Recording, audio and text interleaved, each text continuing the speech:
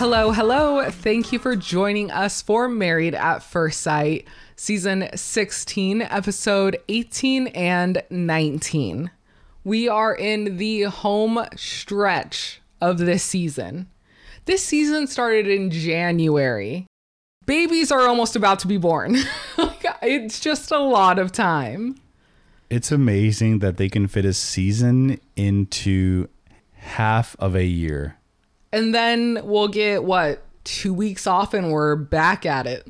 In all honesty, it's set up that way to keep the viewer going, right? They have to keep us entertained, keep us attached to the screen, and they can't have too big of breaks, right? There's too many eyeballs to please, right? Ad money, so on and so forth, whatever.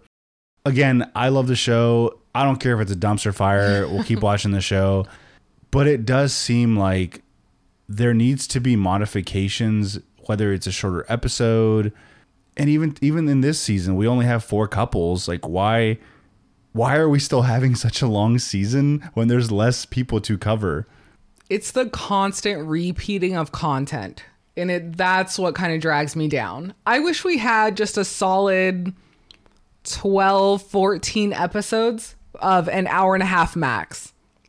2 hours is way too much for what they're giving me. Well, they tried with the initial runs are 2 hours. Then they went, I'm talking full length time with commercials. Then it went to an hour and a half. Then sometimes when we're late and we watch them after the fact with no ads, it is an hour. And that's what it needs to be though. Max. Oh, interesting. I see what you mean. Thank you for your grace. We had some trips coming up. We have a trip tomorrow. Really cutting this close. And a trip the week after that. So thank you for hanging out with us. I will most likely not be tweeting live, but I'm still going to be on. Definitely spoil it for me. I'm here to find out the decisions. I'll find out the context later. We have been here for 5 months. We are ready. Are you going to be ready to do your predictions? Oh, yeah, definitely. Okay, we're going to have to break down how we're doing this because there's a whole bunch of caveats to our picks. I've heard of other podcasts doing the predictions for only where are they now, but I think there's going to be such a discrepancy. I think we should do what they're going to say on decision day and if they're still together by where are they now. I think we talked about this earlier. We were going to vote on who picks I say yes for more time. Oh, everyone, every single person. For sure. And in this in the second episode we'll cover, I felt the the experts were heavily pointing towards people it's sort of like putting the hand on the lap being like, we're going to need some yeses out of you. I know. Okay, it's all working. Oh, what you explained? That's intimacy. That's love. You're on the right path. You don't know until after decision day. What, really, Pastor Cal? Really? Really? All right, starting with episode 18. Everyone's arriving back from the couples retreat. And I would just like to point out that Chris and Nicole unpack immediately before they do anything. They're serial killers. That's what I'm saying. For sure. Our bags are still packed from our last trip. I was just going to say that. Downstairs, right by the stairs, 2 bags. We only took our dirty clothes out. Everything's still packed. And we got a trip tomorrow, so pack more clothes. This is what you do. You get home. You didn't use all the clothes, the dirty clothes. You throw in the laundry. The rest you pick out throughout the week. Now the bag's empty. Your clothes is all in the laundry. You're good to go. You hit the reset button. You don't unpack the bag. Your assumptions are correct. The living room is chaos right now. Not only that, but I've gone into this new hobby, and I'm too embarrassed to even mention what it is, but our fucking dining room looks like ass. Because you refuse to work in a clean area. Because of me. It is... I'm not a doctor. I'm not going to pretend to be a doctor. But you were like... or even myself was like, I must have some type of ADHD. Oh, I know you do. Because the environment that I'm productive in looks like complete trash. That is not a normal productive environment. No. You need the chaos around you. It's for weird. example, me and Leon share a home office, and my desk has one plant. It's very pristine. I have a coaster. I'm looking at her desk. Wow. Some figurines from Africa that my friend gave me on her last trip. just minimal. That's it. And then Leon has about 5 keyboards, 2 laptops, papers, multiple headphones, figurines. Yo, if somebody would like to see pictures of our desk setups, let us know. Oh, it'll be good. The chaos. But I do have one plant, and it's surviving. It's doing great. In the chaos somehow. It loves the chaos. She, I don't know, loves the chaos. During the conversation with Chris and Nicole, they're kind of in the closet, which was an odd setup because that's a tight fit. But then there's a cameraman at the door. Like, you can't even get out if you wanted to because you'd have to ask the cameraman, hey, yes. Can you get out of the way, sir? Excuse me. They bring up the conversation about the safe word pineapple. Essentially, it boils down to Chris saying, I don't see the need for it. Let's get rid of it. Let's be done with it. Nicole agrees. And then Chris brings up, well, no, I also mean basically pineapple everything. No more food pineapple either. I thought it was kind of weird because you're in a week before decision day and you're making this girl change the decor of the home. Maybe he's thinking, if I'm going to say yes, I need to lay the law down. I am not going to live with all these fucking pineapples forever. This is where he chooses to do it. I like it. At one point, they're kind of going through the different pineapple stuff, and Chris says, oh, I'll take these dog toys back to my place so they have something to play with when they're over there. And boy, the foreshadowing of this episode and next. What? This man had no plans to, figure it out. What did he say? They have about... Is it 3 or 9 months left on their lease?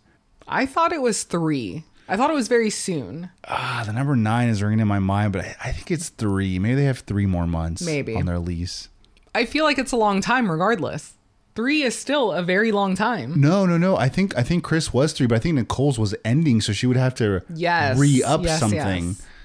Yeah, this is a clusterfuck already. In the same vein, later in the episode, Nicole is talking to her dad and brings up the living situation as well. She says that him being so chill about it is frustrating. And I normally don't really agree with Nicole and maybe the way she words stuff, but I fully agree. No plan, nothing, and he can't even use his words to say, I don't want to because of this. He just keeps being yeah, we'll figure it out. It's so vague. Yeah, and the way he handles it, I can see how that could be extremely annoying, especially if you have no reasoning of why are we delaying this? Yeah, give me a reason and then I would be more understanding, maybe, at least. Give me the chance to be understanding because the very vague figuring it out, I'm so chill, isn't it? Well, you know what it is, right? He doesn't want to be upfront and tell Nicole his truth of, I am protecting myself in case this doesn't work. Yes. But he doesn't want to have that conversation. Well, that would be real bad, considering, remember, every single day she would ask him, what's going to be your decision? Do you love me? Yeah, not good. Eris and Jasmine do a lot of pillow talk, bedtime talk in both episodes. When they're in bed for one of the first scenes, they get their intimacy basket. There were many close-ups of Eris's foot and one of Jasmine's foot, and I could have really done without it. You're not a foot person. I'm an anti-foot person, truly. Everyone cover them up. You just don't like feet out. No. Even when you're around the house, I'm like, why are those out? In that case, I'm surprised you're not more of a Crocs fan. Why would I be a Crocs fan? Well, they cover your feet. Well, yes, but they're ridiculous. Versus a sandal. A word, no. A thong, if you will. Definitely not. Oh, yeah, I'm barefoot or in a closed toe shoe. There's no Croc, huh? No. Interesting. It seems very unsupportive.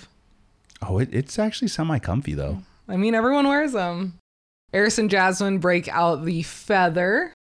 And I don't know. Does the feather do it for you? I don't know. I doubt it. I don't think it would. But think about someone that has no intimacy at all. You're at least touching. You're doing things. It is a sensation. I see where we're going. But then Eris says, I bet this would feel good on my gooch. Did he say my gooch or your gooch? Because I don't need him talking about anyone's gooch besides his own. It's just so strange that he's like this, but there's no intimacy in this relationship. It's so strange. Jasmine is then blindfolded and Eris gives her a foot massage. My love language, massage as always. So I supported this. But then it was time for Jasmine to give Eris a massage and he handcuffed himself. No one was asking you. No one wanted that. He really does like to be dominated. But why are you trying to create this fantasy when you're not even into Jasmine? Like, it makes no sense. Because I think he's into these acts regardless. But he's like, okay, I'm also into a woman I'm not into watching me be handcuffed? Or just handcuffed. I don't know. I don't understand Eris. I get why you think he's funny. Sometimes what he does is a little bit laughable. I really like Eris as a person. I say it almost every episode. Maybe not a relationship guy, but a hilarious friend. Would hang out with him anytime. They go on to talk about BDSM. Jasmine isn't really here for it, but then Eris says, slap me. Harder. So she proceeds to do it, and I think she did a great job. It would have been incredible if Jasmine went all in. I know, like her frustration. It would have been incredible. He would have loved it. It is amazing how much Eris is into putting the pastor's daughter in these awkward situations. I know, and I always think of her dad. But it's a bit cringy, isn't it? Yeah. Jasmine and Eris then go see a medium, and they cover a lot of topics. So they do tarot cards, they did handwriting analysis, they did almost like, I don't know what it's called when like the people that have passed have come forward, but they talk about that as well. And it was just like almost like seeing into the future a little bit too. Like you guys would be a good match. I don't know. We went not like a lot medium, of areas. Right? You're not thinking about medium? Well, yes, but they did a lot of there was a lot of coverage in that. We can't do this. No, we're both terrified of doing this. Like, I don't need the card of like death to come up. Oh my gosh. Like, I just don't need that energy. We both do not want to know the future at all. Like, no. Even my beautiful, wonderful loved ones that have passed on, they don't need to tell me something embarrassing that I did, and that's their way of confirming they're still around. What if your loved one was like, I don't know if he's the right one? Grandpa comes through and he's like, I don't know. He's like, you know what? It's not. He just shrugs. Oh, I see your grandpa shrugging. Yeah, like, I don't know. But nothing really came of the Jasmine and Eris situation. I mean, there was a lot of topics covered. They tell Jasmine to be patient. He has a lot of growing up to do, but he has a good heart. They have a very good chance of staying together, but they need to make decisions with their heart. So, kind of general, but decent motivation. Then Jasmine and Gina take a pole class together. I understood why they picked Gina and Jasmine, because two people struggling with intimacy, not having intimacy with their partner, but it's vastly different. Gina doesn't even want to be in the same room as Clint. Jasmine definitely wants to be in the same room as Eris. So why was Gina here? You said Gina's using this for, later on. Well, yeah, gain some skills for the now, but also, this is definitely going to make it on the show. Oh, I'm yeah. sure they record a lot of scenes, a lot doesn't make it on, or maybe they get the feeling of that was so dry, this is definitely not going to be on the show. But I mean, a scene like this is definitely making it on the show. The pastor's daughter. That's all I think about. Jasmine was giving more than I thought she would. She did great. I mean, she's an athlete. She's got it. She's got rhythm. They did a great job. They had their routine down. I was as uncomfortable as Gina when Eris showed up and then you had to do some of it for Eris. Not here for it. Thankfully, she skedaddled as I would too. And then Eris and Jasmine had their moment, which I don't even know if it was needed. Like, did he? Okay. I don't like the energy of rewarding this man. Yes. What are we rewarding him for? He doesn't deserve it. What is he doing for Jasmine? Nothing. Can't even text her. But then she has to give him a show and gets money thrown on her. Because that plays into his fantasy and what he likes. But we never do what Jasmine likes or goes into anything she wants to do.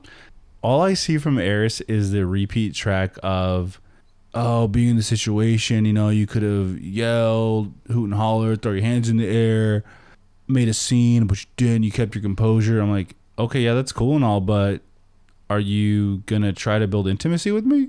Nope. We're not doing anything. Exactly. We see Mac and Clint at the gym, and Mac is a little snaky snake. He tried to present this in a way, at first, in a way where it would be not viewed as, I want to date Gina. He didn't do a great job, though.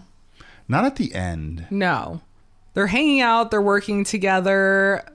Mac, of course, is the one to bring up Gina. He thinks he's crazy for not being attracted to her.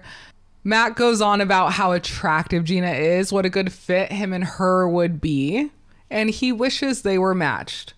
This is all in his interview, by the way, not like in front of Clint. But not a great look. Clint tries to give Mac positive advice about dating and kind of moving on from the experience, and it doesn't matter because in the back of Mac's mind, all he's thinking about is Gina and when he can make his move. Not great. Not a good look. Does Mac give you swag? No. So not Gina's type, eh? No, that's the more insulting thing is she probably would give him a chance as to where she never gave Clint a chance. I see. Because he's not redheaded. That's what it comes down to. And that's such bullshit. You know what it is? They're both business owners. Sure. So they can both annoy the shit out of each other with it then. I did not feel like Clint's haircut was an improvement. It's okay. He did need a little bit of a cleanup. Needed a cleanup, but the length felt like an awkward length. I'm still bummed that Gina wasn't the one to cut his hair. I know. It's probably not her specialty. She doesn't do it, but it would be cute to see her do his hair. They then meet with Pastor Cal and Dr. Pepper, and the movie recommendation is brought up. This did not go well. No, Dr. Pepper was pissed. I've never seen her really that mad. I loved it. Loved it. She said, if I had $3,000 for you somewhere, you'd have time. That's right. They were saying they don't have time, but flashback to when Clint's like, you're just like always on your phone. Yes. I was like, yes. I think you guys have time to watch a movie. Granted, it was a very weird suggestion. The counter to that is, in their position, watching a movie is not going to make me have feelings for this person. No, not at all. If we're not into each other, we're not into each other. If anything, it's going to make us sit through a very awkward romance flick that none of us want to watch. Yes. In reality, they should be doing anything together that sparks conversation. But she doesn't even want to talk to him. Dr. Pepper brings up that there was a lot of touching and kissing at the wedding, and it seemed like a great foundation. Both Gina and Clint do agree that they were essentially going through the emotions, doing what was expected of them at a wedding. Isn't this amazing how long ago this was? And just to even see Clint and Gina kiss is, when I saw that on screen, I was like, wow, that's weird. Super weird. We move on to the physicality, how there's not been a spark, how they've done everything to try to spark it, but it's just not there. And it hasn't gone past friendship. And Gina, much like Mac, becomes a little snaky snake here. She says the physical attraction wasn't there at the beginning, and some personality stuff has been a bit of a mismatch.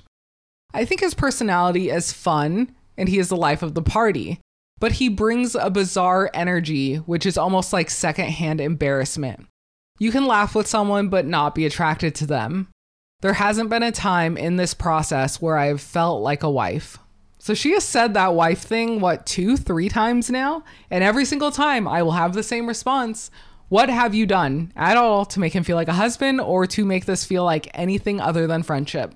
Even I feel like a broken record saying this, is that since that moment you had at the honeymoon, you started off on the wrong foot, but now there's also this energy of, am I allowed to make a move? Can I make a move? If I make a move, am I going to be embarrassed? Is it going to be accepted? Is it going to be rejected? and you're also not talking about this with each other. Yeah. So you don't even know what's okay. Yeah. Remember they alluded to, oh, Clint slightly like touched my butt and he like profusely apologized, and she's like, don't worry about it. There is no comfort there to do these actions. Then the act of cooking is brought up. Clint says that is a husband duty that he does, and he thought that's what he should be doing. Gina says he cooks for himself. There hasn't been any cooking for me. She says, I appreciate your cooking. I love it. But at the end of the day, he didn't make that meal for me. I have so much to say about this. Wow. The act of cooking for someone, nourishing their body. First of all, unless what he cooked was a portion for one, he is obviously cooking for both of you. Thank you. Yes, because you can obviously make one chicken breast, one pasta dish. The fact that there's food for you at the end of the day, the food is obviously for you. It's not for Hank. It's wild. We were just watching a movie and there was a scene that sums up what Clint and Gina could be. So the movie was Chef with Jon Favreau and a bunch of other really talented people. But in the scene, he is cooking for his like kind of girlfriend, but not really. Also his coworker in Scarlett Johansson. And he's cooking her like this incredible pasta. And she's almost salivating at just this man cooking this incredible dish for her. Like there is no sex scene or anything. Yeah. It's just a scene of him cooking food for her. Yeah. And then he like beautifully plates this dish. She tries it. It's incredible. Maybe something happens after, who knows? But it's just that intimacy, that romance of just someone cooking for you. I was like, wow. And as we're watching this, I'm like, I mean, that could be Gina. My response was, oh, that could be Gina and Clint, but she's playing. For real. Like if anyone's seen that movie, that scene was just perfect to just visualize what they could be, and having this conversation of Clint cooking these meals, but it's almost like kind of thrown back at him. Like, yes. Like whatever. So there's nothing he could do. What about taking care of Hank every day? Taking him on adventures with him? He could just be like, oh, I'm not taking care of your dog.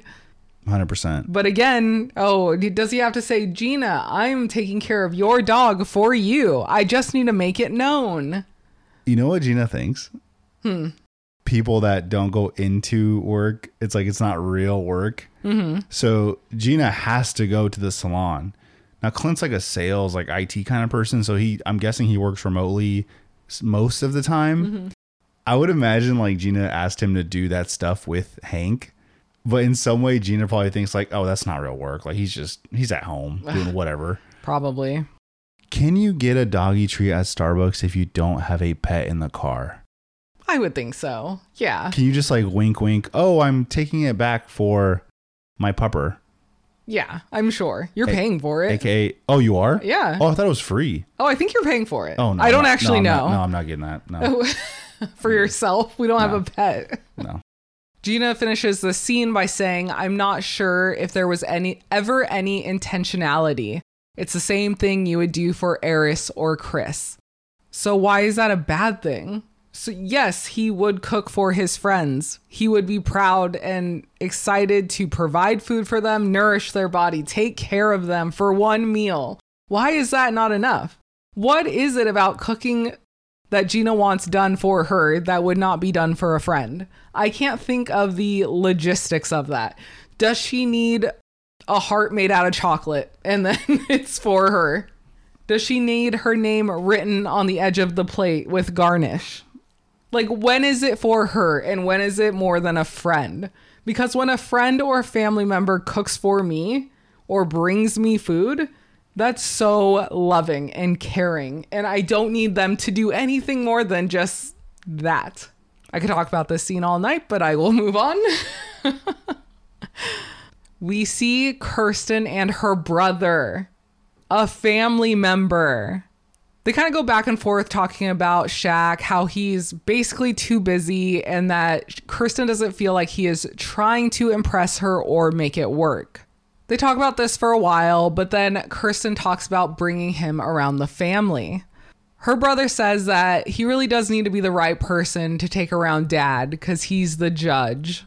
Did you notice in this conversation, Kirsten sort of, I don't want to say insinuates, but sort of makes it a point of saying like, oh, thanks for coming because, you're so busy, with work and stuff. It's like you have to, like, she's almost like creating evidence of like, oh, like this is why my family's not around. We're working people. We're always so busy. Don't mind that. It's the middle of the day. It's fine. But yeah, there was a setup here, I feel like. Shaq is Skyping with his friend and family is brought up as well. He talks about how when he talks to his family, he likes to include Kirsten, put it on speakerphone, have her talk to people, and that it does bother him that he still hasn't met her dad. That's kind of all they talked about. It was the quickest little Skype session. But here's where it gets spicy. Kirsten and Shaq are cooking together. It looked like making waffles. And Shaq didn't even respond when she said, oh, I talked to my brother today. He's like, nothing. Like, yep. Naturally, family is brought up, and Shaq says people make time for what they want to. Now, I agree with that, but I don't think Kirsten really set up anything or even asked them to meet. At this point, we're an episode behind right now. So at this point, I don't think she was like, Shaq wants to meet you, Dad. Because she doesn't know if this is going to work. But it's odd because they've been on calls together, or at least they've talked about it as Kirsten's on with her dad, and then I guess Shaq either says hi or... Yes, on After Party, I think they said that there was like a speakerphone or a car conversation. I would imagine you would make the side comment like, hey, Pops, when can we get to... Hey, like just real quick, like, hey, when can we get together? He has to like, just slide it in there. Yeah, just slide it in there. I mean, if it's... I hear you, Shaq. I hear you, and I do agree. You do make time for what's important to you. But did you, I guess, in this way, go around Kirsten and be like, I want to meet you, dude. Like, is there any way I can meet you at work or something? Go out closer to you? Honestly, that probably would have been the most effective. And Kirsten actually probably would have liked that because she likes when a man leads. She has said it multiple times. So honestly, maybe that would have even impressed her and her dad more. Shaq is getting a little bit more irritated. Kirsten said, it's just the scheduling. That's it. When he brings up, is it me? Is it you? I like essentially kind of thinking like he's the problem. I don't really buy this though. I don't either. Like, your dad does not work 24/7. No. There must be, I'll freaking meet him at church. Like, I'll go to his church service. Like, can we figure something out? Yeah. And I did like when he said, oh, so it's been the schedule for 2 months. Yeah. Ma'am. It's ma'am. I do not buy it. Our thinking was you do this in a way to create space as far as why would I introduce you to all these people that I love when I'm not so sure this is going to work? Exactly. You don't want to integrate someone into your life or introduce them if you are saying no. Now, I still feel this way even watching the latest episode. Like, you doing something 3 days before decision day is really not going to sway me in my thinking towards your relationship. No. Also, I mean, we'll get into, you turned on Shaq. Like, I think you're over it. But you don't get to say, why aren't you like my dad? My dad is the greatest man ever. No, you cannot meet him or talk to him.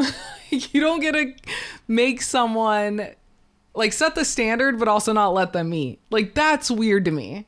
Then we get the overhead camera. Shaq enters the home, doesn't even say hi. He goes into the room, and this happens over multiple days. As you can tell, time has lapsed in between. That communication it's a little sad. It's sad. But there's a moment where I can't tell, but it almost, Kirsten's either doing Netflix and chill by herself on the couch or she's staying up for him to get home. I'm not too sure what it was. I think staying up for him because she said she likes to wait. It's almost like he got home. Let's say it was late and there was just no communication there. That was weird. And I'm not even trying to go hard for Shaq. Like, that's not what this is. But all I'm saying is from everything I've seen this season, I just feel like she has been kind of that way to him and the family situation and just acting so different. And her standards are constantly changing. She always has some excuse for why something can't happen or why something is the way it is. Like there's excuse after excuse. After one thing is met, well, there's something else wrong. And so and paired with the fact that he said she's completely different on camera. What if he's just over it? Like he's like, I'm getting played. Why am I going to put any effort into this? Like it's not even worth my conversation. I agree. I think Shaq is sensing that and thinking, why would I put effort into this when I know what the reality is going to be? It's going to be a no. Sometimes when they're talking with the experts, I feel like Shaq feels like he has to say the right things, go with the flow. Yes, I'm going to do so on and so forth, steps A, X, Y, and Z. But I think in reality, if you look at what he expresses on his face, it's almost like he doesn't believe that. Yeah. No, totally agree. And treating your wife like this is not good. This is one of the rare couples where I feel like I've turned on both of them. Yeah, I don't like either. Either in a marriage, I should say. Like, I still like Kirsten as a person. Again, very heiress, like, sure, would have fun, but not really. Sure. As people, they seem fine, but are they going to be good for each other in marriage? I don't think so. And like I've said before, I've never wavered on Kirsten. Now, I don't think she's a bad person. I just always got weird energy from her in this situation. She's not authentic. It's the same thing I feel. But you had it way before me. Early on, I think Shaq was like all in. Mm-hmm. And he could feel like it's not going to work out, or she's not responding the way I would imagine a wife would. So I'm going to check out. So as he checks out, is that making Kirsten pay more attention? Is she more in now? And now that the tables have turned, is he like, no, it's too late? No, I think everyone is more and more aware, especially the one who's vocalized it the most, I think, which is Gina. But I think everyone is more aware of how they are portrayed on screen. They are so careful about protecting their image or not coming across as a villain. I mean, Kirsten's in sales. She's very like, I speak in front of people. I present a certain image like that. That's who she is. And in the show, you also have to do that. You are presenting something to us, whether you're the good person, bad person, indifferent, whatever. But I think she's trying to save face by doing all of these actions that say, I'm in this. It's more so us as the viewers are thinking like, oh, is Kirsten a shitty wife or like whatever. She wants to sell us on that I did all the right steps. I'm doing what I need to do as a wife. But I'm like, doing it at the very end is like, I don't know if I'm buying that. Yeah. I told you, I think last episode, you have to play the game. 100%. You have to, I mean, I don't know. No one's making me look bad on this show. What did I say? I'm bringing flowers every day. Someone mentioned it. I can't remember if it was this episode or the very next one. They mentioned the game. Yeah. It's like, why are you like... Oh, yeah, it was Gina. You need to really think about... Yeah, and that's why I alluded to Gina's like aware of what's going on. It's almost like... She's not doing good at the game. No, not at all. But I think if you are completely committed and in this for the right reasons to find your forever person... If you start thinking about, oh, play the game, like, what are you here for? Like, who cares what you look like on screen to us? As long as you, like, we just mentioned Jamie and... Doug? Is it Doug? Is it Doug and Jamie? Beth and Jamie, excuse me. Yeah, Beth and Jamie.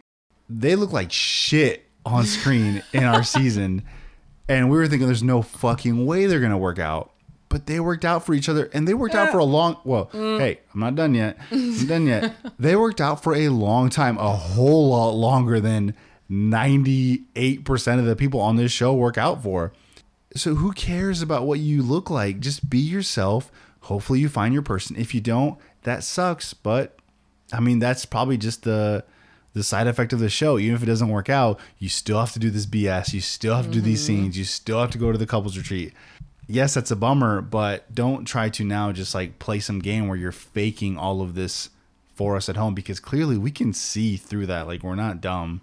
But if you don't fake it, then you get these overhead shots of Shaq being an absolute ass to his wife. No, you fake it. but see, no. Yeah, you can fake it, but there's evidence of who you really are. No, you got to keep it going at all times. In some ways, we kind of have to give credit to Mac and Dom. Like, they weren't feeling it. They just said, "No, fuck it, I'm out." No, like, I'm never going to give them credit because it was such crap. It was like just over. God, yeah. Like, we'll forever talk about that. Like, is it better to do that or fake it until the end like Gina and Clint are doing? Like, what is better? I think both. Like, you're going to be screwed regardless. Because we know Gina and Clint, there's no reason for them to be here. It's a waste of my time. It's a waste of their time. But then I give Mac and Dom crap because they didn't even try. Kristen and Shaq were going to host a family dinner for Kirsten's family, but no one ended up being able to make it except Kirsten's mom. Okay, one minor red flag. We're hosting this. There's a date. There's a time. At one point you said you were going because we set a date and time. Yes. But then nobody could make it. Yes. Doesn't that strike you as odd?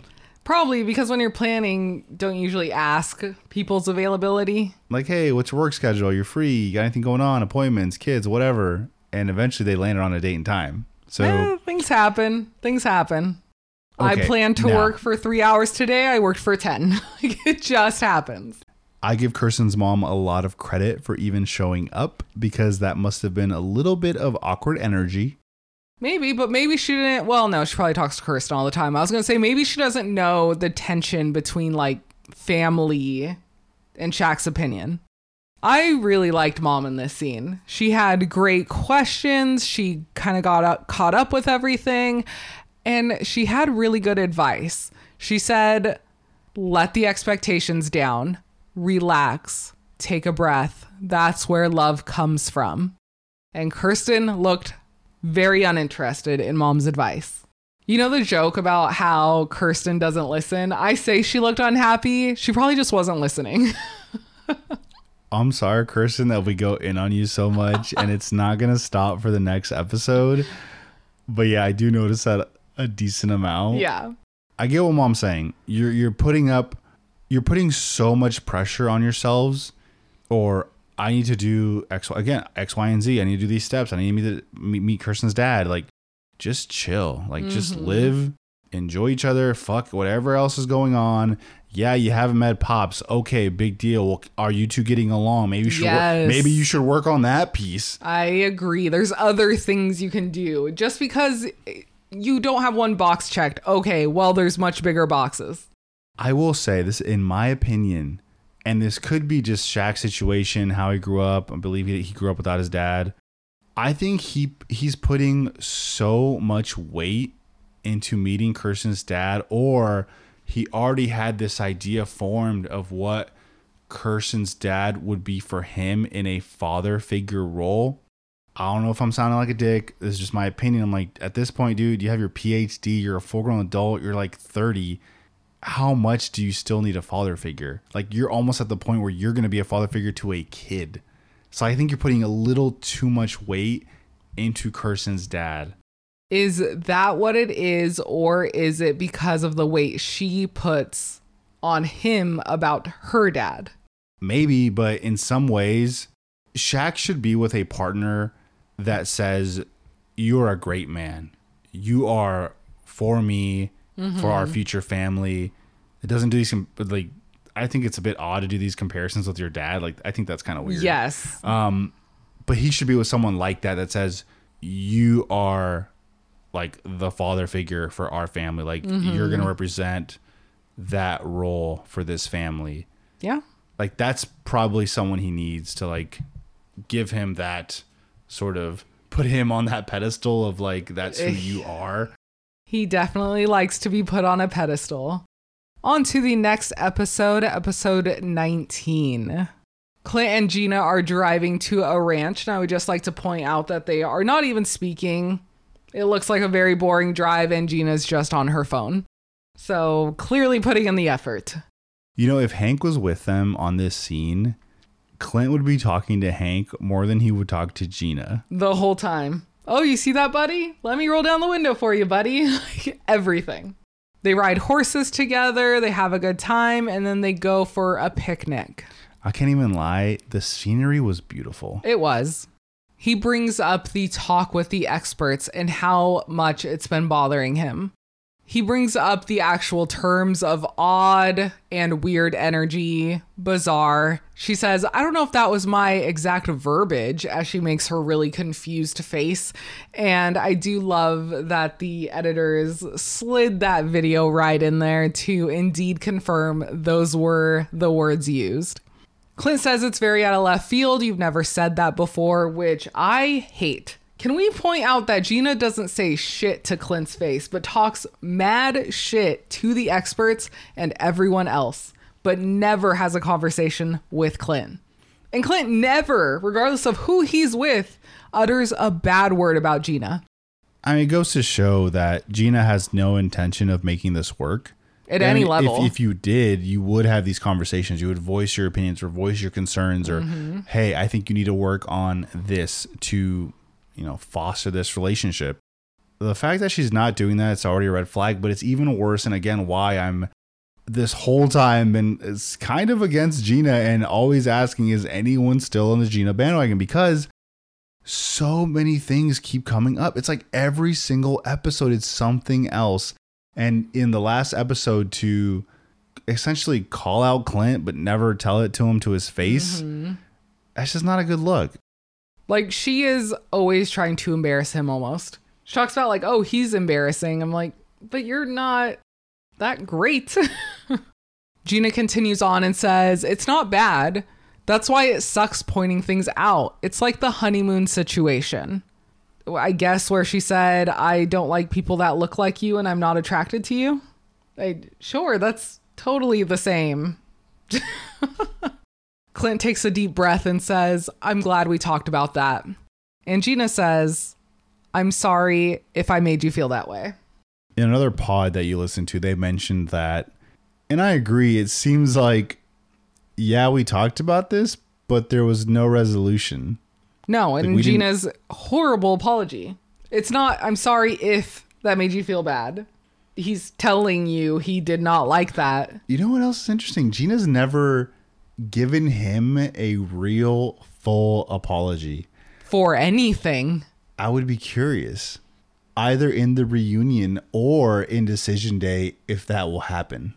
No way. She thinks she's in the right about everything. She can't even acknowledge her faults in this, in her role. Gina says that she is reflecting on what she really wants and really needs in a marriage. Not this marriage, but, later down the line. I think I was in the dining room and I was working on my latest hobby obsession.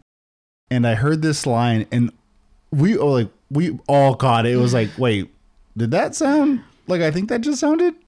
Definitely. So I'm gathering data of what I want for my next marriage, which is hopefully my real marriage. Yeah, this doesn't count. This is just some BS. Yeah. This was an advertisement for my salon. The next time I get married, it's marriage number 1. That's right. Mac loves a gym day. We now see him boxing with Eris. It was a very odd scene. Mac fake punching. It wasn't really needed. Well, why can't they just go have dinner? The first part seemed like the real workout. And then when it was just Eris and Mac, it was like your hand was up, but I'm basically punching the air. Yeah, there was nothing. Eris says, I've been hearing some things. I love gossip. He is a little gossip girl. I love it. I am curious. Do you notice that we see Mac here and there, but Dom is totally checked out? Yeah. She's like, I'm not. We've seen her on some after parties, but yeah, nothing. Matt continues on to say that Gina has a famous friend that he also follows.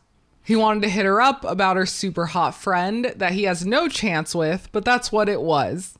This was so random. It was not true. At the start of the conversation, I was like, is that like saying we both follow LeBron James, so we need to communicate? That's their super hot friend. Like, what? Clint goes on to say in his interview that Gina's great. He thinks he would get along with her really well. They're like-minded. And would I go on a date with her? Probably. Sneaky snake. No. No. Yeah, wait for the marriage to cool down. Like, actually end. So he tried to word it nice, but he was definitely hoping that Gina would bite and it would kind of lead to more of a conversation. Yes. That was the opener. But it's like, oh, your cute friend over there. Mm-hmm. And then now that person's like, oh, why aren't you coming after me? Well, it'll just be... It wasn't even about the friend. The Right. intention 100%, was completely different. 100%. Dr. Pepper and Pastor Cal arrive at the apartment to speak with Eris and Jasmine. When they are sitting on the couch, Eris's arm is pretty much around Jasmine. It's on the back of the couch. It still counts. She was almost sitting in the nook. You want them to work so bad. I do. So badly. And in a world, they could be great for each other, but it's just not it. They talk about the progress they have made. Jasmine says that Eris is talking more throughout the day, checking in, holding hands, actually greeting each other, which these are great signs, but like we're at the end of the experiment. So we should have already been doing those things. Mind you, people, we are days from decision day. Mm-hmm. Texting each other, though. Miles ahead of Clint and Gina. Eris talks about how Jasmine is more high energy, more outgoing, and that makes him comfortable. He doesn't even need a drink when he's with her. That his social anxiety pretty much goes away around her. Boy, do I feel seen. Same thing. Leon is the bubbly one of us, the social butterfly, and definitely more comfortable when you're there. I would love if you came to all social events. But it's weird because I think you can talk to anyone about anything. I can, but I'm very nervous inside. But it just takes you a lot of energy to do that. Oh, that's what it is. Like, I can do it, and I do it really well. I can be totally on point in conversation, and I can ask the right questions and make that person feel very heard. And I go back to my hotel room or back to the house, and I'm just exhausted. That's where you're like so peppy and like ready to do something. You say that, but sometimes mind you, I don't have that good of hearing. So I feel like when I'm talking to people, especially in a party setting, sometimes I'm thinking of, I don't really get all of what they said, but we're having a conversation. Let's keep it going. Just keep it going. It's fine. Just keep talking. Leon's in a hearing study for veterans, loud noises and stuff. And I've totally answered some of those questions fucking wrong. Some of them are like, if you're in a room with a TV on, how good can you focus on the sound of the TV versus if somebody's in the room talking and the TV's on, like how can you focus on the person speaking? I'm fucking lying on that shit. I'm like, oh yeah, I hear super good. Like super good. I get all that, which I probably don't. Let's be honest. Well, that leads in perfectly. My joke is, what tone do I need to speak in so that Leon will listen to me? And the lady was like, actually, you should try a deeper tone. I was like, okay, thank you. Which is hilarious. I think she looked at the chart because they do a beep test. Mm-hmm. I think she did look at the chart. She was like, yeah, deeper tones. An actual scientific answer. I love it. Eris and Jasmine talk about the good that they have brought out in each other, what they have learned from each other, and what they appreciate about each other. Dr. Pepper has them face each other. Eris says, "You are a great listener.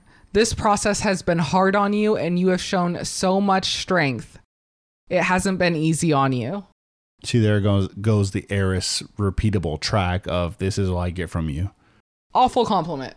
Oh, I made it super hard on you. Hey, but you're a team player, so it's cool. You're doing great. Thanks. I'm not going to improve, but you're still sticking in there. No. Jasmine says, "I feel like you are patient with me and me not being able to communicate, but you have pushed me to be better." Jasmine's like, she has to find almost like a default in herself, something wrong with herself. If I'm being honest, this seems like the nicer way to do the Gina response of, oh, I learned a lot in this marriage, but I'm going to take a lot of this into my next one, or what I've learned towards my next marriage. I just think she's really going to try anything to make this work. Anything. Are you getting Katina vibes? No, not Katina. Not that bad. Oh.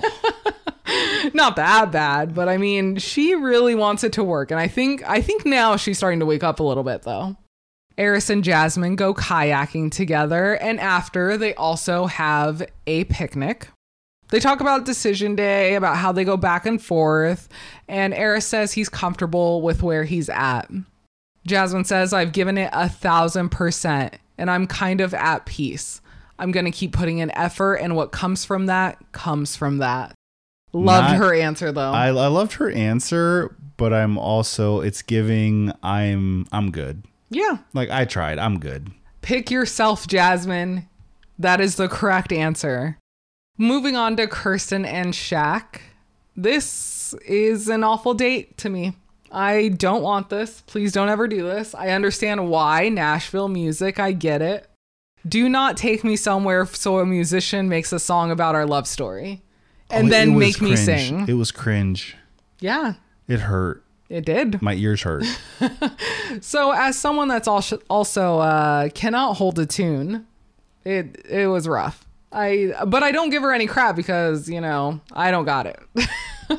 I'm giving Kirsten a lot of credit for being brave enough to do this, knowing it's going to air for the whole public, because girl, that was bad. She was confident. She was confident. She was happy. She was having a great time, and that's what matters. It's pretty bad, but I give her a lot of credit for being brave.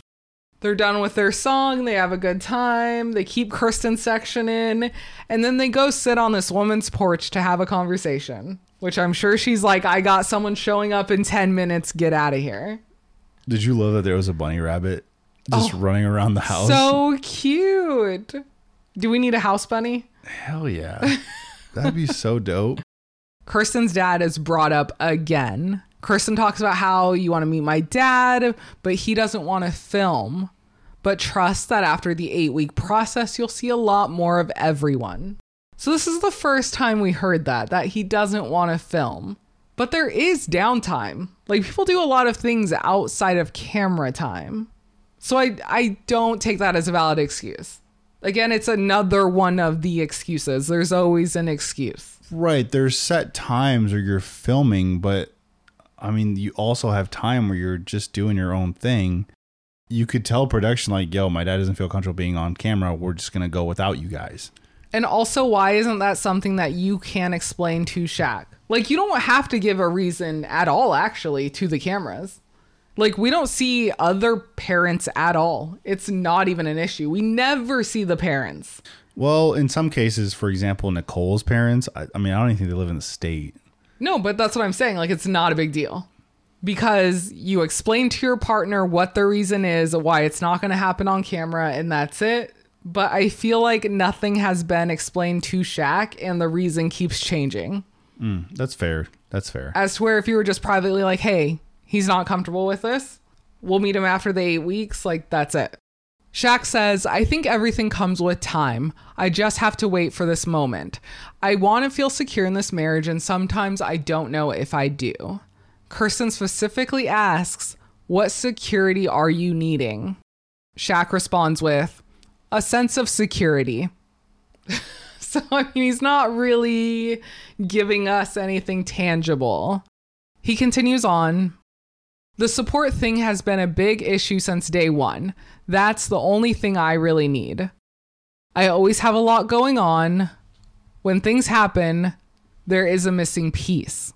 They continue to talk about this a little bit more, but absolutely no resolution. She just says, well, you have to believe me. Pastor Cal and Dr. Pepper meet with Kirsten and Shaq at the apartment. They talk about their growth and where they're still struggling. And Shaq does talk about the miscommunications and how they always feel like they're in two different boats. Something I've thought about, even their communication, but just the couples in general, whereas we're going to say our predictions here shortly at the end of this, is when someone does say yes to more time. Now, considering it seems like, are the cameras sticking around a little more after decision day? usually when you have the decision, it's kind of, well, the cameras are gone. Now we've said yes to more time because we could now be a couple without all this hoopla and cameras and all these set up scenes. We can just live as a couple, and then we can say, you know what?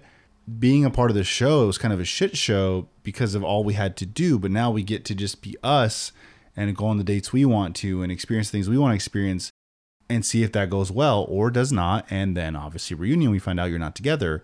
From that aspect, I can see why so many couples say yes, because even if it is not going well, what if it can go well if all of this goes away?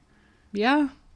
I mean, that's the thing. That's the whole yes to more time. But the rub there is with this new format, do the cameras go away or do they just come back after a couple weeks to sort of film a couple things to see what you've been up to?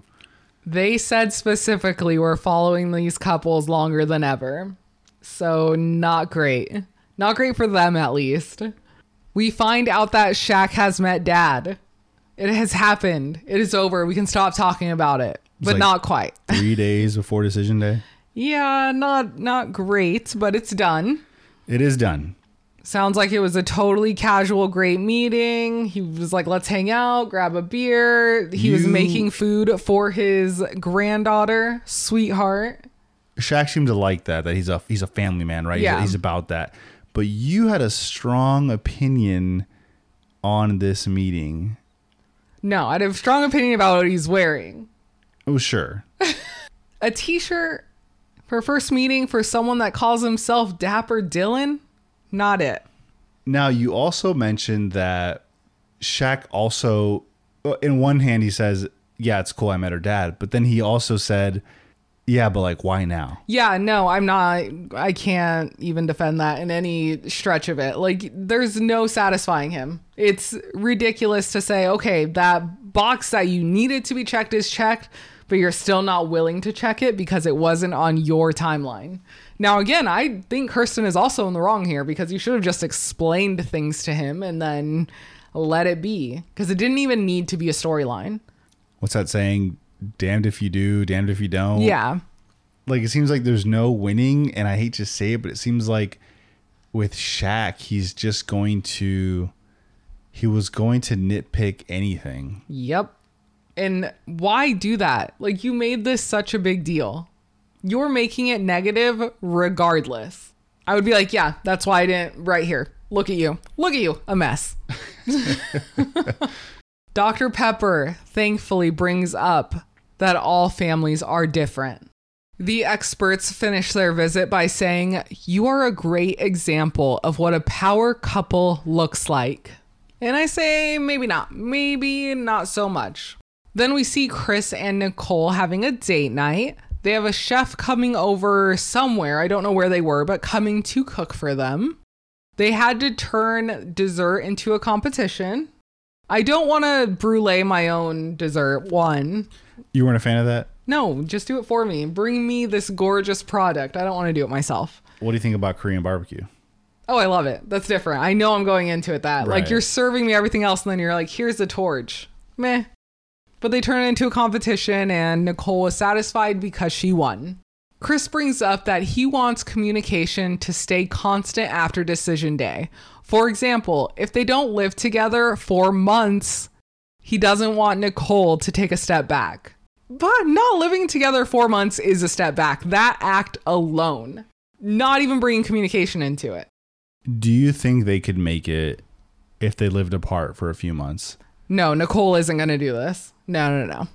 I do credit Nicole with how firm she is with her opinion on this. And she's not, again, I like that she's not wavering. She's saying like, well, we should be together. Like, that's the natural next step. Like, we're married. I like that she hasn't wavered. No, but it's good. Clear expectation. I do think Chris is in the wrong. I mean, dude, we're talking about your forever partner. Who cares if you break a lease early, dude? Like, make this work. Mm-hmm. Like, you should spend all the time together.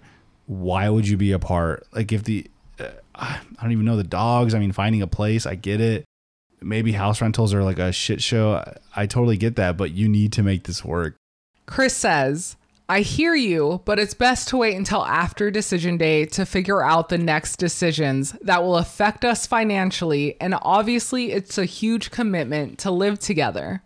We have to address one thing at a time, and right now, what's in front of us is decision day, and we'll figure out the rest after. What do you mean it's a huge commitment? You are married to this person. If anything, living together is less of a commitment than marriage, man. Yes, you are married to this person. Stop it. Why does that freak him out more?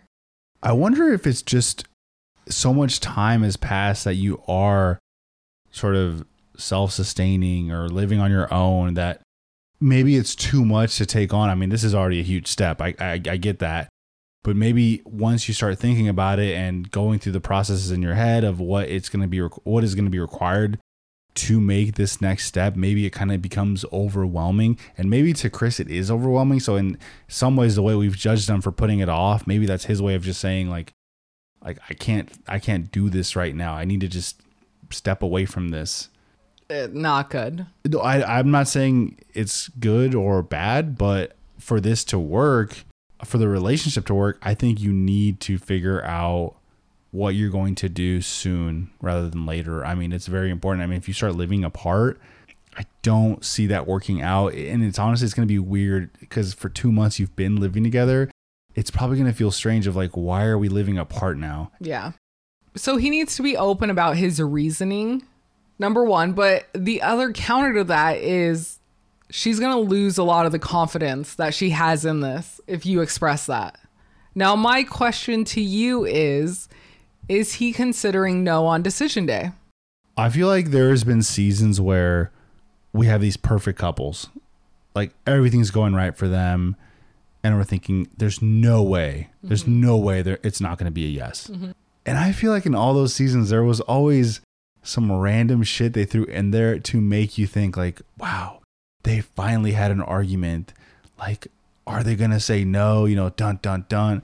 I feel like this is that for Chris and Nicole. And it's going to be funny because when it's all said and done, they would have probably figured it out and they're going to be moving together.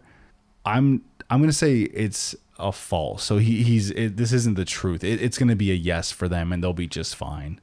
That's the whole glorious editing on this show, is you always have to think that you're throwing in a curveball. I mean, granted, there has been some. Let's check ourselves and see if on decision day in the following episode, if they talked about, go into details of, hey, have you guys finalized your plans? And they'll probably smile at each other and say, yeah, we're going to live together and they're going to kiss and it's going to be all corny. And, you know, if I read that like a book, cool, I'm happy for them. I think they are going to be okay, though. Then there's separate guys and gals get-togethers. The guys, not a ton happened, but they do go over all of their struggles that they've already talked about. Chris does talk about how he's bothered that Nicole keeps bothering him about decision day, and he's wondering what he's doing wrong to make her question it. I assume the living thing is a big one. Clint says he's waiting for them to have their first argument. He wants to see how they handle it. And Eris pipes in and says, I can see Nicole going off on him. He's not wrong. He's not wrong. Clint asks Shaq, do you have fun together? Great question. Incredible. I mean, it even led Shaq to pause for a moment. Mm-hmm. Shaq says that he hasn't had as much fun through this process, but that it can be fun after the process. He thinks after they can focus on enjoying themselves. Clint then follows it up. Can you see yourself single again? Shaq says he doesn't know if he wants to see himself single again, that he has enjoyed sleeping next to someone and waking up with someone.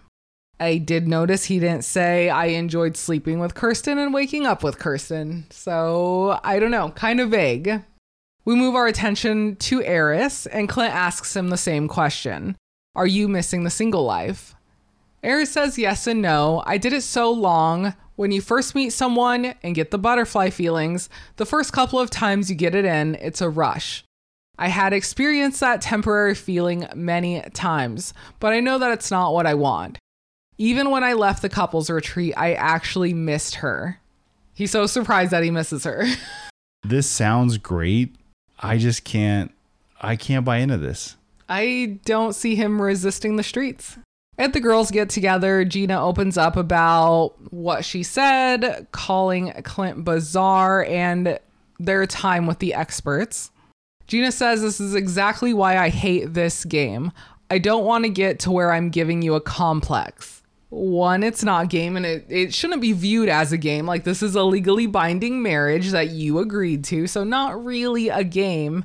And you say you don't want to give someone a complex, but you keep talking about his appearance and how you're not attracted to him. But it's okay if you, like, there's no reflection. Yeah, we talked about it earlier where it seems like Gina is the most aware of how she'll be portrayed on the show, or maybe just... I don't think she is. Well, I mean, I think so many scenes have been filmed where it's just hard to imagine you thinking you're coming off as good. Nicole and Kirsten talk about what they are hoping for after decision day and how things are going right now. Nicole quickly turns into therapist Nicole again. She believes from the bottom of her heart that Shaq and Kirsten are meant for each other, that there's something special there. I get a bit weird when...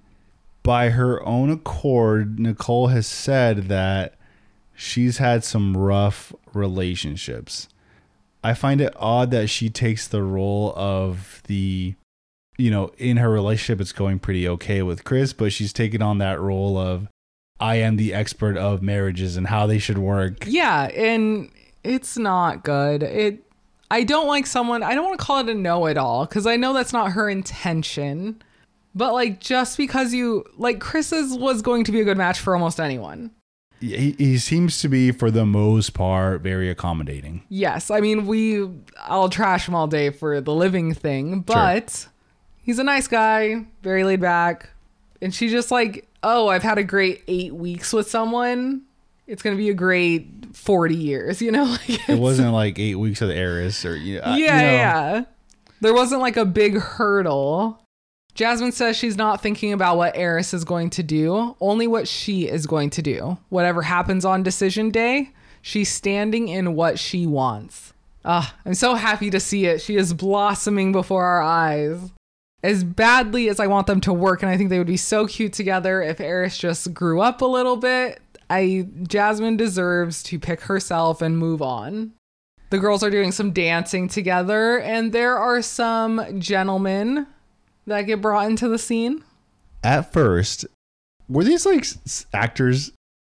Either actors or someone previously picked, because on another podcast, which I didn't realize, they were all mic'd up and you could see their mic packs.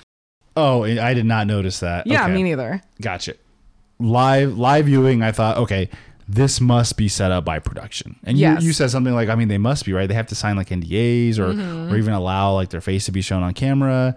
I was like, okay, I get it. But as the conversations went on, I was thinking, okay, these guys are either really good actors or this is some real, like they are not a part of the show, because some of the shit they said, one was cringeworthy because dude pickup lines. I mean, come on. It was that cringe that I was like, this has to be real. It has to be. I think they were a real group of guys that got picked out by production. They got it all set up, but the girls didn't know. Everyone introduces themselves, and Nicole stands in the middle of the group twirling. There's a lot of twirling, awkward energy going on. I like Nicole. She is an interesting gal. I don't know why you would twirl in the middle of a group of people, but in some ways she was like, hi, like I'm Nicole, and then like showing her body. I'm like, what are you doing? Why are you twirling? I'm an awkward gal too. It's fine. Why are you rolling around on the floor when none of us are dancing? The music's not on. Nicole, get up. One of the guys says to Nicole, so you wear the pants. So your man is a beta. Why? I've actually never, I'm so out of the loop. I've never heard this term. What? Like as far as in reference to a guy. No, that's like almost the only time I've heard it. Interesting. Yeah, you have like alpha males. And then I see. Okay. Beta males. Okay, I gotcha. I'm definitely a beta. I'm a C. What's a C? A Charlie? Oh, no. You are very alpha. Am I a Charlie? I'm definitely a Charlie. I'm a Delta. Okay. Leon beta. is a Leo and a Leo to a T. Do not be fooled, guys. No. No. No way. There's no way I'm an alpha. I don't accept that. So on a basketball team, I'd rather be like the guy that sprints everywhere and catches the ball, shoots a three. I am not the point guard. Don't want that pressure. Have you gotten a T for celebrating too loud? I think so. Yes. Very competitive. A lot of people can be competitive and not be alphas. Let's be honest. I mean, even the way I'm talking, this is not alpha talk. Alpha talk is like, yeah, I'm the fucking. Yeah, put you in a game. Put you in a game. That's how it is. Oh, interesting. But I do wear the shorts in the relationship. I wear the pants. We always joke about this. I wear the pants. I'll fucking wear shorts You if wear the it's shorts. hot or cold. I don't give a fuck. I'm actually the inverse, y'all. Okay. 90-degree day. He has to wear pants. I ask him to wear shorts because he's going to die at these baseball games. Nope. Want to wear denim. Cool. It's snowing. It's 18 degrees out. Crocs. Running shorts. Crocs. Running shorts. This has to play into your ADHD. This has to. Maybe that is an alpha thing of like, fuck the weather. You'll show the weather who's boss. Interesting. Gross. Interesting. Nicole ends this beta alpha conversation by saying, well, two beta fish will like kill each other. Oh, Nicole. You're like, fun fact of the day. She's going to kill him with science. That's what it's going to be. She's going to go over the top.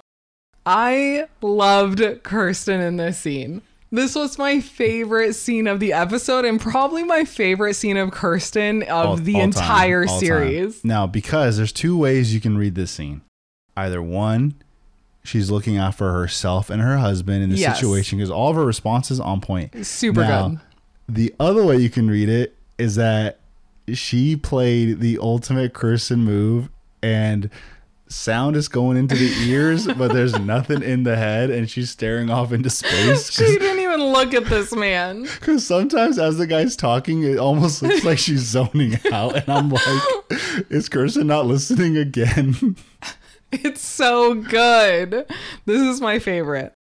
Kirsten is quietly in the corner. She's not trying to talk to this guy. She doesn't want to talk to this guy. There's no eye contact. The body language is straight ahead. She says, do you like being a playboy? The guy responds, why do you say that? Why can't I just be a man that's focused? A focused man. She says, oh my God, it was so good. I can't even keep it straight. She says, are you focused? He says, of course.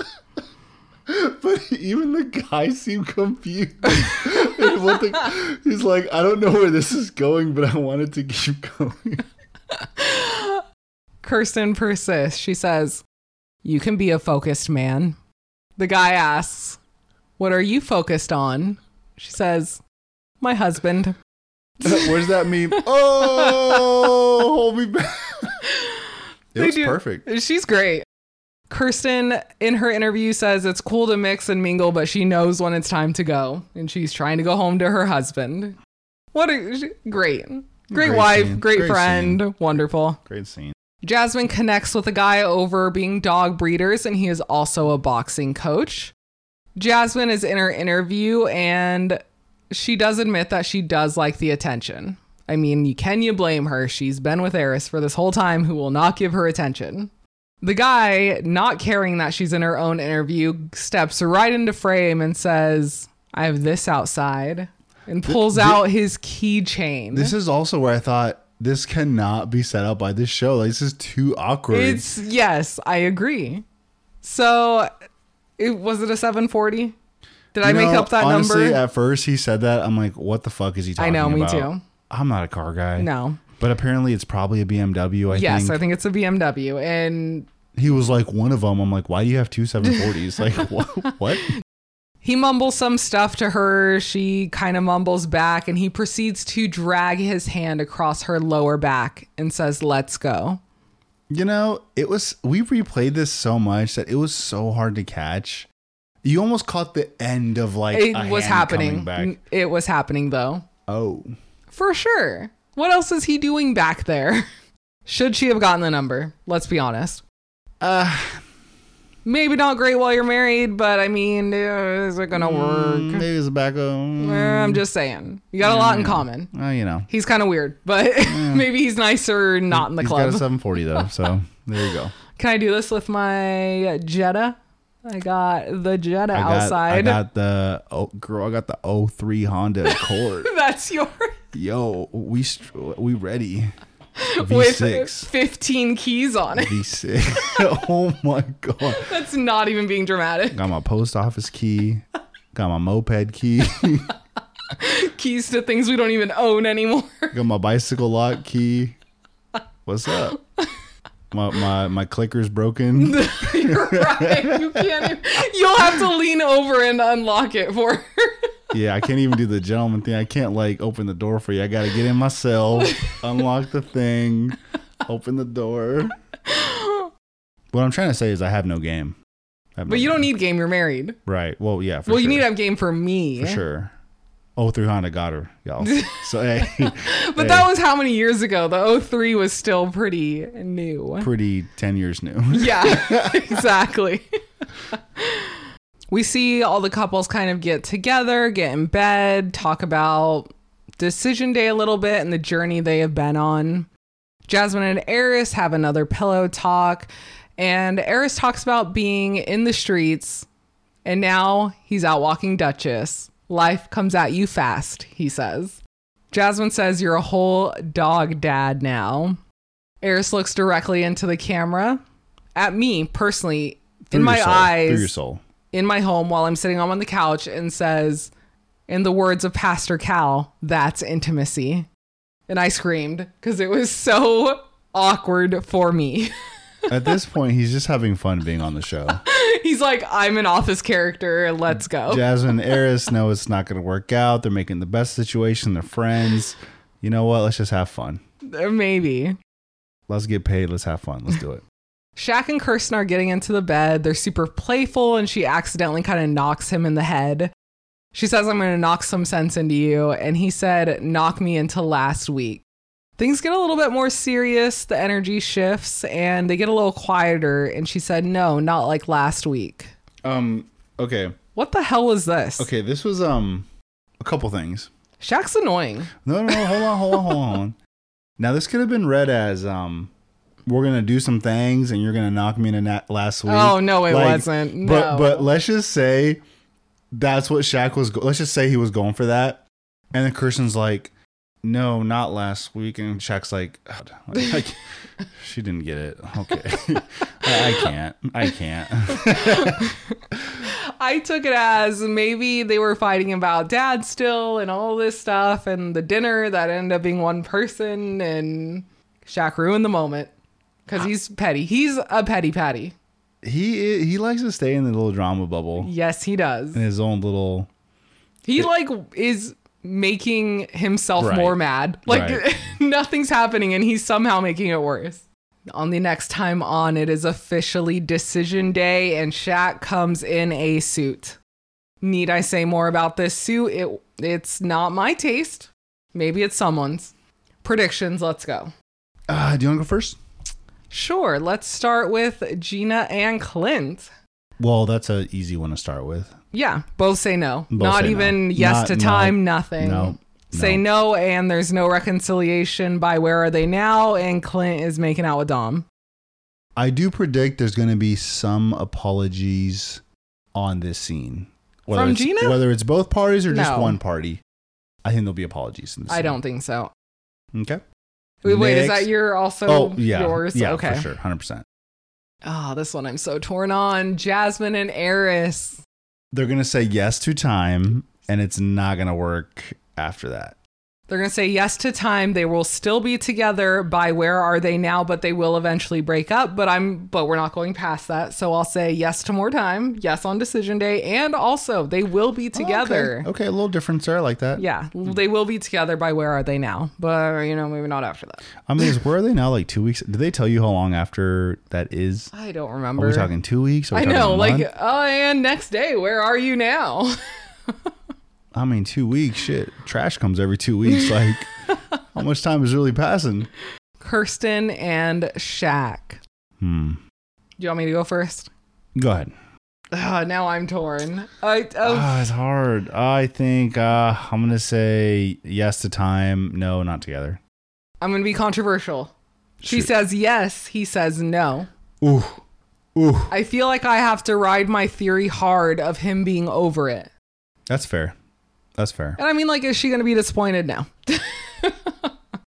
And last but not least, Nicole and Chris. Save the easiest for last. I'm going to say yes and yes. I will also say yes and yes, but I'm super curious, like, down the line how this works. And what if the show is all premiered, we finish up, cameras are gone, and it's 6 months later and they're still not living together? Like, Nicole's not going to take it for very long. But what if they're still together and not live together? Oh, I can see it. Wouldn't that be wild? I could see it, but I don't think Nicole will play that long. Probably not. I, in some ways, can't believe we're missing Decision Day after covering this for so fucking long. But hey, Destiny, Fate is setting us up to experience our own magic on that day. So as everyone else is enjoying the show, we're going to live vicariously through you on Twitter. But we'll also be having our own good time. But I hope you enjoy the show, because I feel like no matter what happens, it's going to be a banger.